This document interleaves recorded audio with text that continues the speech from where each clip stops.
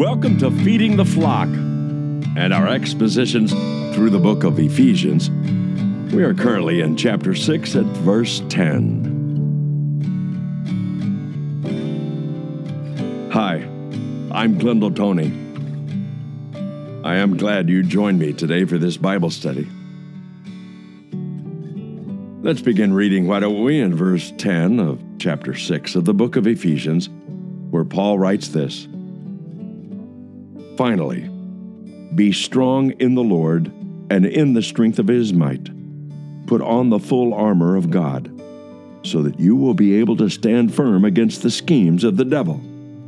For our struggle is not against flesh and blood, but against the rulers, against the powers, against the world forces of this darkness, against the spiritual forces of wickedness in the heavenly places.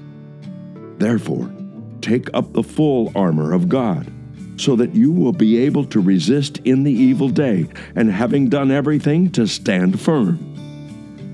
Stand firm, therefore, having girded your loins with truth, and having put on the breastplate of righteousness, and having shod your feet with the preparation of the gospel of peace.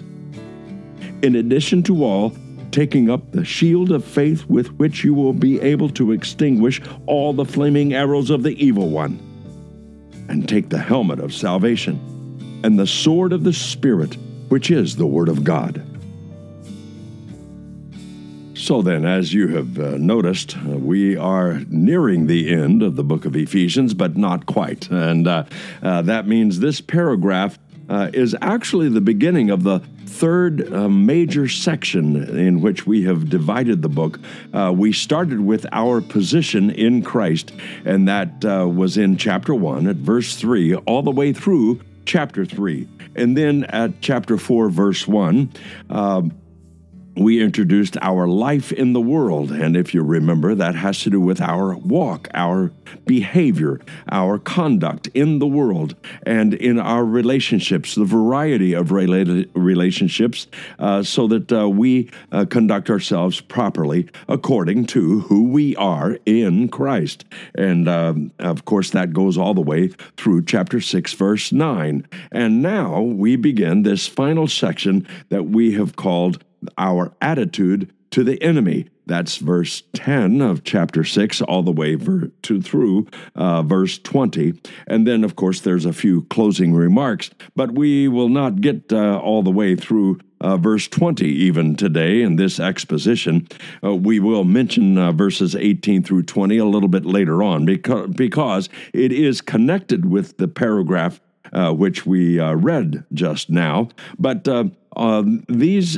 this section includes the idea of the power and the source of the power. That's verse 10 of chapter 6. Then verses 11 and 12 talks about our position, and that is the position that we are to take in relation to the enemy. And then verses 13 through 17 talks about our protection and what God has equipped us with, the right kind of tools in order to defend ourselves against the enemy. And then finally, there is that section called the petition that we'll reserve that verses 18 through 20 until the next episode. But right now, let's get into this part of the power. Number one, we're connected with the Lord, and it's calibrated by Him and by His might. Verse 10 says this: Finally, be strong in the Lord and in the strength of His might. So this is the source of our strength.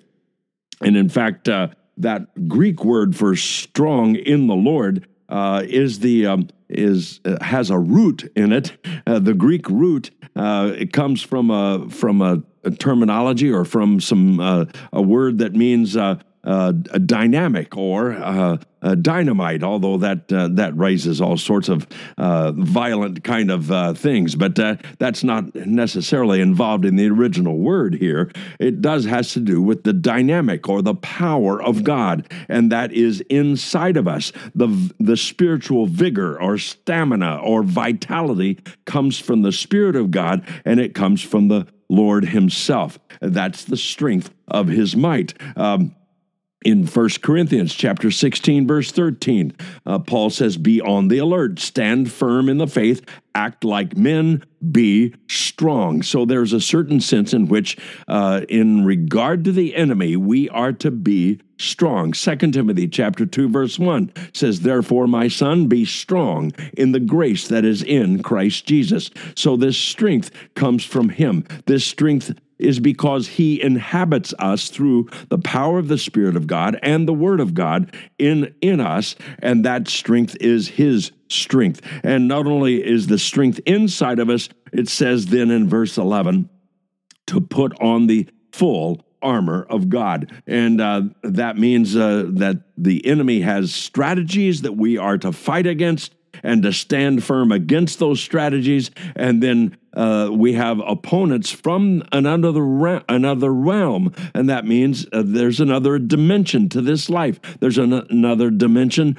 to our forces that are against us, that are against the gospel. They're against the truth. And these are not just human forces. They're not just human enemies or political enemies. They have to do with the spirit world, with the unseen world, and you might call it the demonic world or the world of fallen angels, as well as the devil himself. And that's who he brings up. In fact, in verse 11, put on the full armor of God so that you will be able to stand firm against the schemes of the devil. So he has strategies, he has schemes, he has a pattern by which he wants to attack the gospel. He wants to attack the Word of God. He wants to attack you and your Christian life and your ability to live the Christian life in some sort of a victorious way. And he wants to stand against that. That word, by the way, for the full armor, the word full there is the Greek word panoplia, and it's exactly what it means, a full panoply of equipment has been available, made available to us for us to use, so that we are not left without protection. We are not left with the proper tools in order to defend ourselves against this unseen, and you might even call him a supernatural enemy. He's only supernatural because he's unseen and he's beyond the flesh and blood existence that we can examine ourselves, or we can fight with physical battle armor. This is a spiritual thing. And so we have a panoply. We have a whole spectrum of tools made available to us by God himself as a gift, so that we can appropriate those tools. We can pick up that equipment and remind ourselves that this equipment is ours, and we, by faith, walk in this equipment, this full armor of God. In fact, this is not a new metaphor that's limited to the New Testament. Isaiah chapter 11, verse 5, also righteousness will be the belt of his loins, and faithfulness the belt about his waist. Isaiah 59:17 says, he put on righteousness like a breastplate and a helmet of salvation on his head. And he put on garments of vengeance for clothing and wrapped himself with zeal as a mantle. So it is an Old Testament picture or image that there is a battle to be waged. That battle isn't a physical battle. It's not fought with normal military tools. It is taught with fought with spiritual tools. And it's interesting that this metaphor of spiritual battle is a part of Paul's language in lots of different places. Philippians chapter 2, verse 25, he talks about a fellow by the name of Epaphroditus, and he calls him my fellow soldier. In 1 Timothy 6:12, he encourages Timothy to fight the good fight. It has to do with battle. And also 2 Timothy chapter 2:3, it says, suffer hardship with me as a good soldier of Christ Jesus. No soldier in active service entangles himself in the affairs of everyday life, so that he may please the one who enlisted him as a soldier. And then in the same book, 2 Timothy chapter 4, verse 7, I have fought the good fight. I have finished the course. I have kept the faith. Again, it's that military kind of approach, it might say, to the spiritual life of a Christian. And Philemon, verse 2, says, and to Appia, our sister, and Archippus, our fellow soldier, to the church in your house. So there is a certain kind of aspect about living the Christian life because we have an enemy, an unseen enemy. Then it takes on the metaphor of fighting a battle. And 2 Corinthians chapter 10, verses 4 and 5, Paul says it this way: "For the weapons of our warfare are not of the flesh, but divinely powerful for the destruction of fortresses. We are destroying speculations and every lofty thing raised up against the knowledge of God, and we are taking every thought captive to the obedience of Christ." So this spiritual battle is primarily waged in the unseen realm. It is not waged by normal military devices and equipment. It is not waged through political power or political achievements or those kind or battling the culture necessarily. But it's about this spiritual battle, this unseen struggle that's taking place. That, in fact, verse 12 says, "For our struggle is not against flesh and blood." That word struggle, the Greek word there actually is an athletic term referring to wrestling. And so our wrestling is not with humans necessarily, even though humans may be tools that of the enemy, but yet we are to know that those humans or those political forces or those physical things that are around us are not the real problem. They are not the real enemy. It is the spiritual motivations behind those things and behind those people, behind those structures, behind those institutions, or behind those organizations that causes the real problems. It is the spiritual motivation, and that's why he lists them out here. Our struggle is actually not with flesh and blood. It's against the rulers, against the powers, against the world forces of this darkness, against the spiritual forces of wickedness in the heavenly places. That's where the arena of our battle is. It's not in a physical arena. It is not in a battlefield of a normal military engagement. This has to do with the spiritual battle that takes place. And so, we do not war according to the flesh. The weapons of our warfare are not of the flesh, but divinely powerful for the destruction of fortresses. Again, I'm quoting from that passage in 2 Corinthians. And so this implies the fact that in the spiritual realm, in the demonic world, in that world of fallen angels, there is a certain kind of organization. There's a certain pattern. There's a certain purpose that they are coordinating themselves in order to accomplish. And we are to be aware of that purpose and be aware of those strategies, because that's what he says. Therefore, take up the full armor of God so that you will be able to resist in the evil day. And we'll get back to this, verse 13, right after this short musical interlude.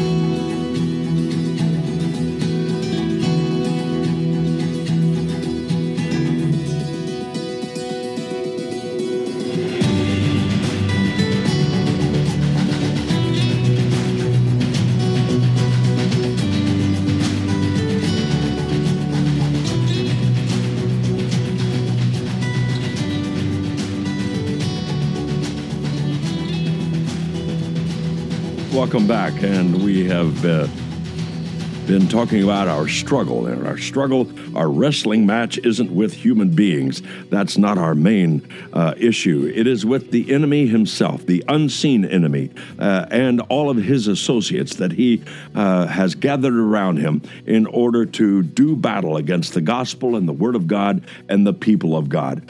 He hinted at this earlier on in chapter 1 of the book of Ephesians, verse 21, where Christ himself, and we have been placed into Christ, but Christ himself has been has ascended back to heaven. And it says, by doing so, he is far above all rule and authority and power and dominion and every name that is named, not only in this age, but also in the one to come. And then again in chapter 3, verse 10 of the book of Ephesians, it says, so that the manifold wisdom of God might now be made known through the church to the rulers and the authorities in the heavenly places. So as a church, as congregations devoted to Christ and gathering in his name, as we are carrying out the purposes of the church on this earth, facing the enemy and dealing with the attacks of the enemy,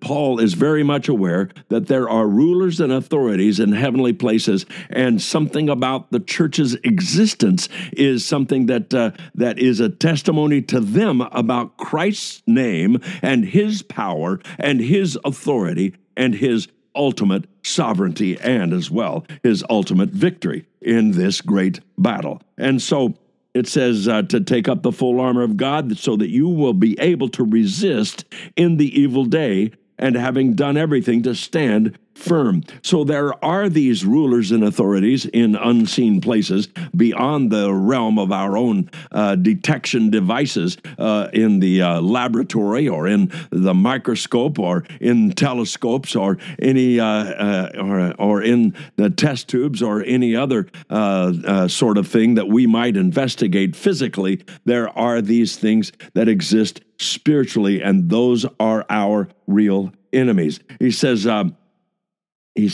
there are spiritual forces of wickedness in heavenly places. And it says that we are to take the full armor of God to resist in the evil day. Even though the enemy has his own schemes and strategies, what's interesting is that all of this equipment is for the resistance against him. It's not necessarily to go after him, to pursue him to his demise, but instead it is to defend ourselves against him. And yes, there are some. There is at least one offensive weapon here that's given later on, but all the rest are defensive equipment, and that's what he wants to focus on. Why? Because our main goal is to stand and resist. That's what's going on here, and that is our challenge. That is our responsibility that God has placed with us to stand firm. Therefore, in verse 14, we are to resist the enemy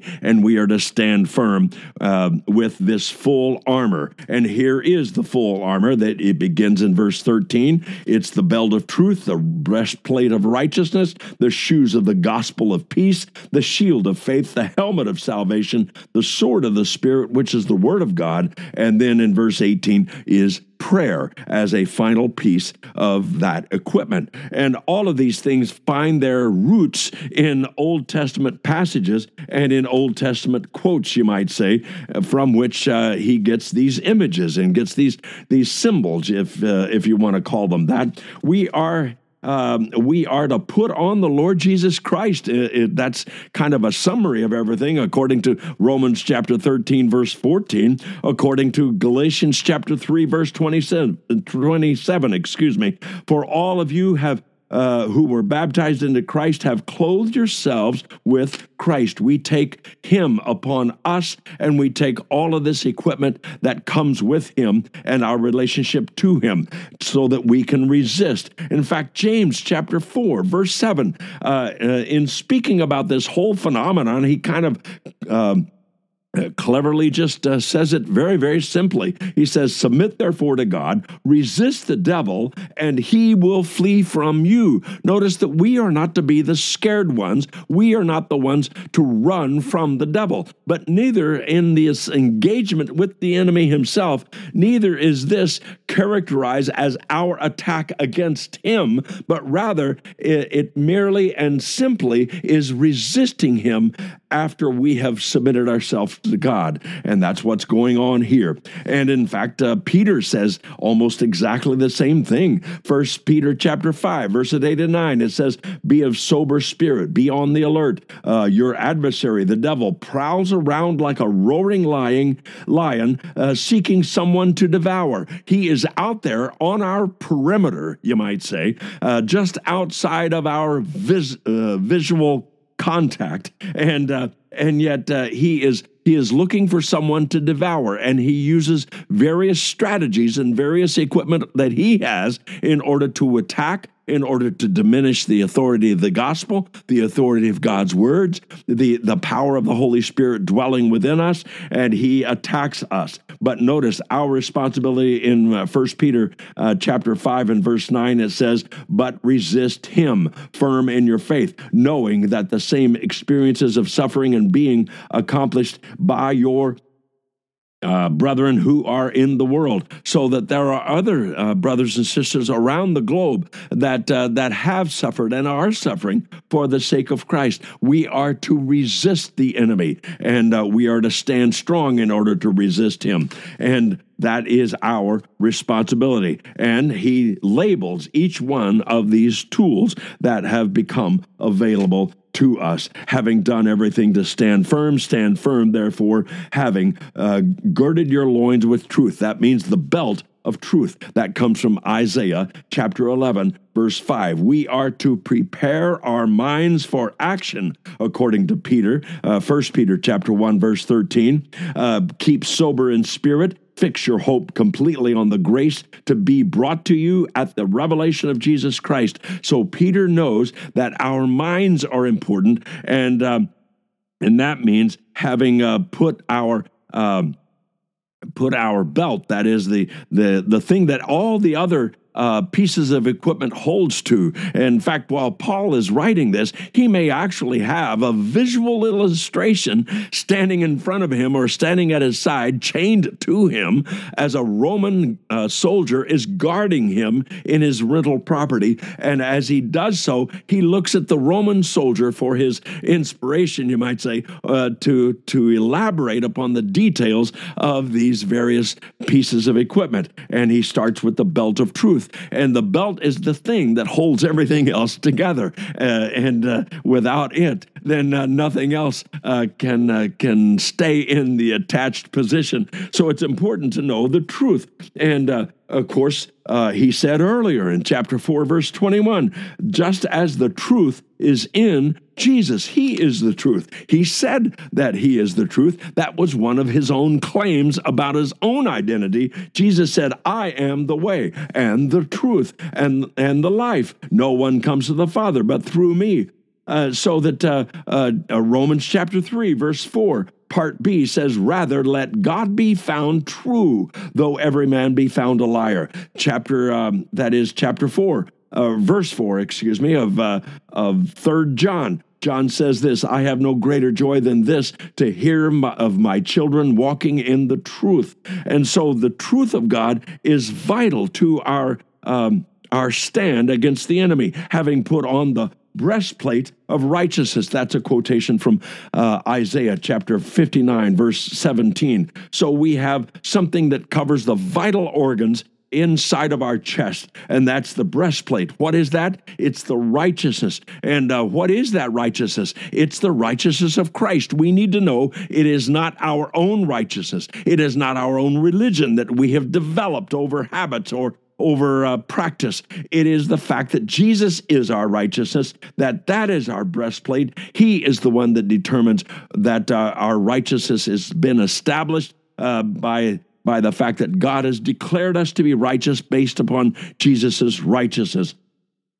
And that is what protects us against the enemy. Philippians chapter 3, verse 9, through faith in Christ, the righteousness which comes from God on the basis of faith, we are to know that we cannot stand against the devil by impressing him with all of our self-produced righteousness. It comes from Christ. And so we stand because of him.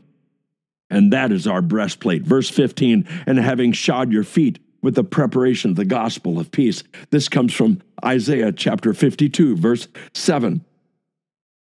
That's the quotation there. And it has to do with our footwear, because footwear is vital to a soldier, and that means he can plant his feet and stand strong against the enemy, and not be able to be caught off guard or pushed out of balance or anything else, and he can stand with certain kind of power, but he has to have the right kind of footwear, and the right kind of footwear in this case is the gospel. But notice it's described as the gospel of peace. This peace, it isn't the gospel of attack necessarily. It is the gospel of truth, but it's also the gospel of peace. It offers peace to any who comes, because Jesus is and has established our peace with God. That is the message we'll proclaim. And the peace of God, which surpasses all comprehension, will guard your hearts and your minds in Christ Jesus, according to Philippians chapter 4, verse 7.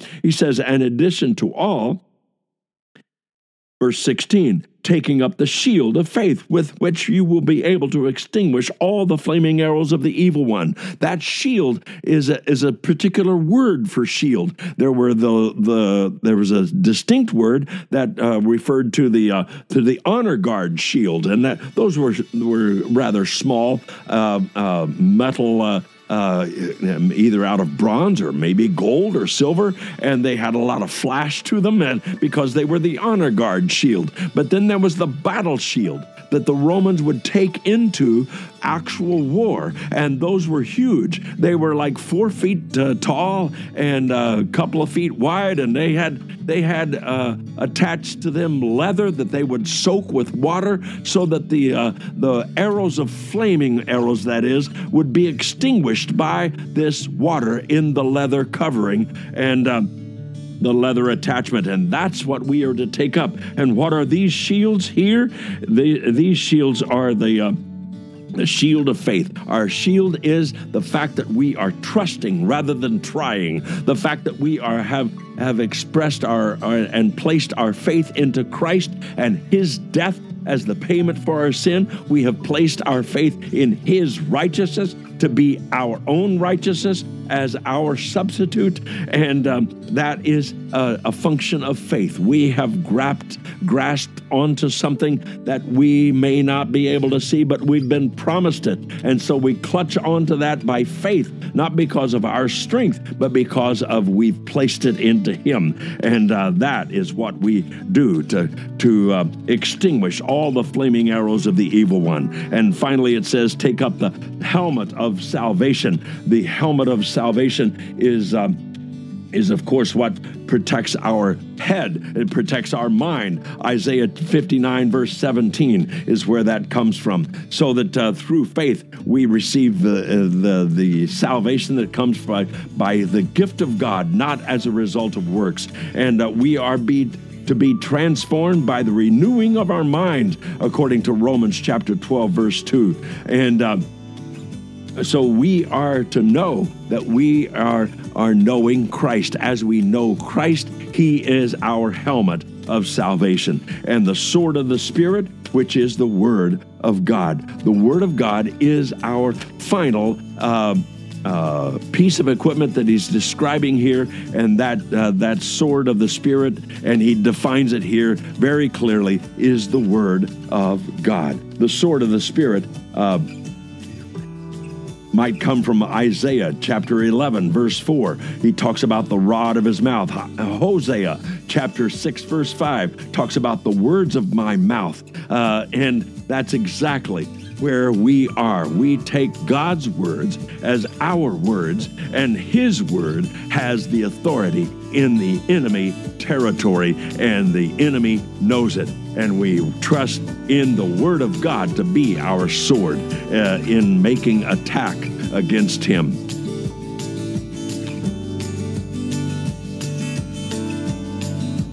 Thank you, Father, for these words today.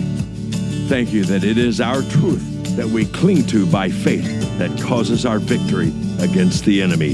In Jesus' name, amen. I hope you enjoyed our presentation today. This is Glendale Tony. Join us again for the next episode of Feeding the Flock.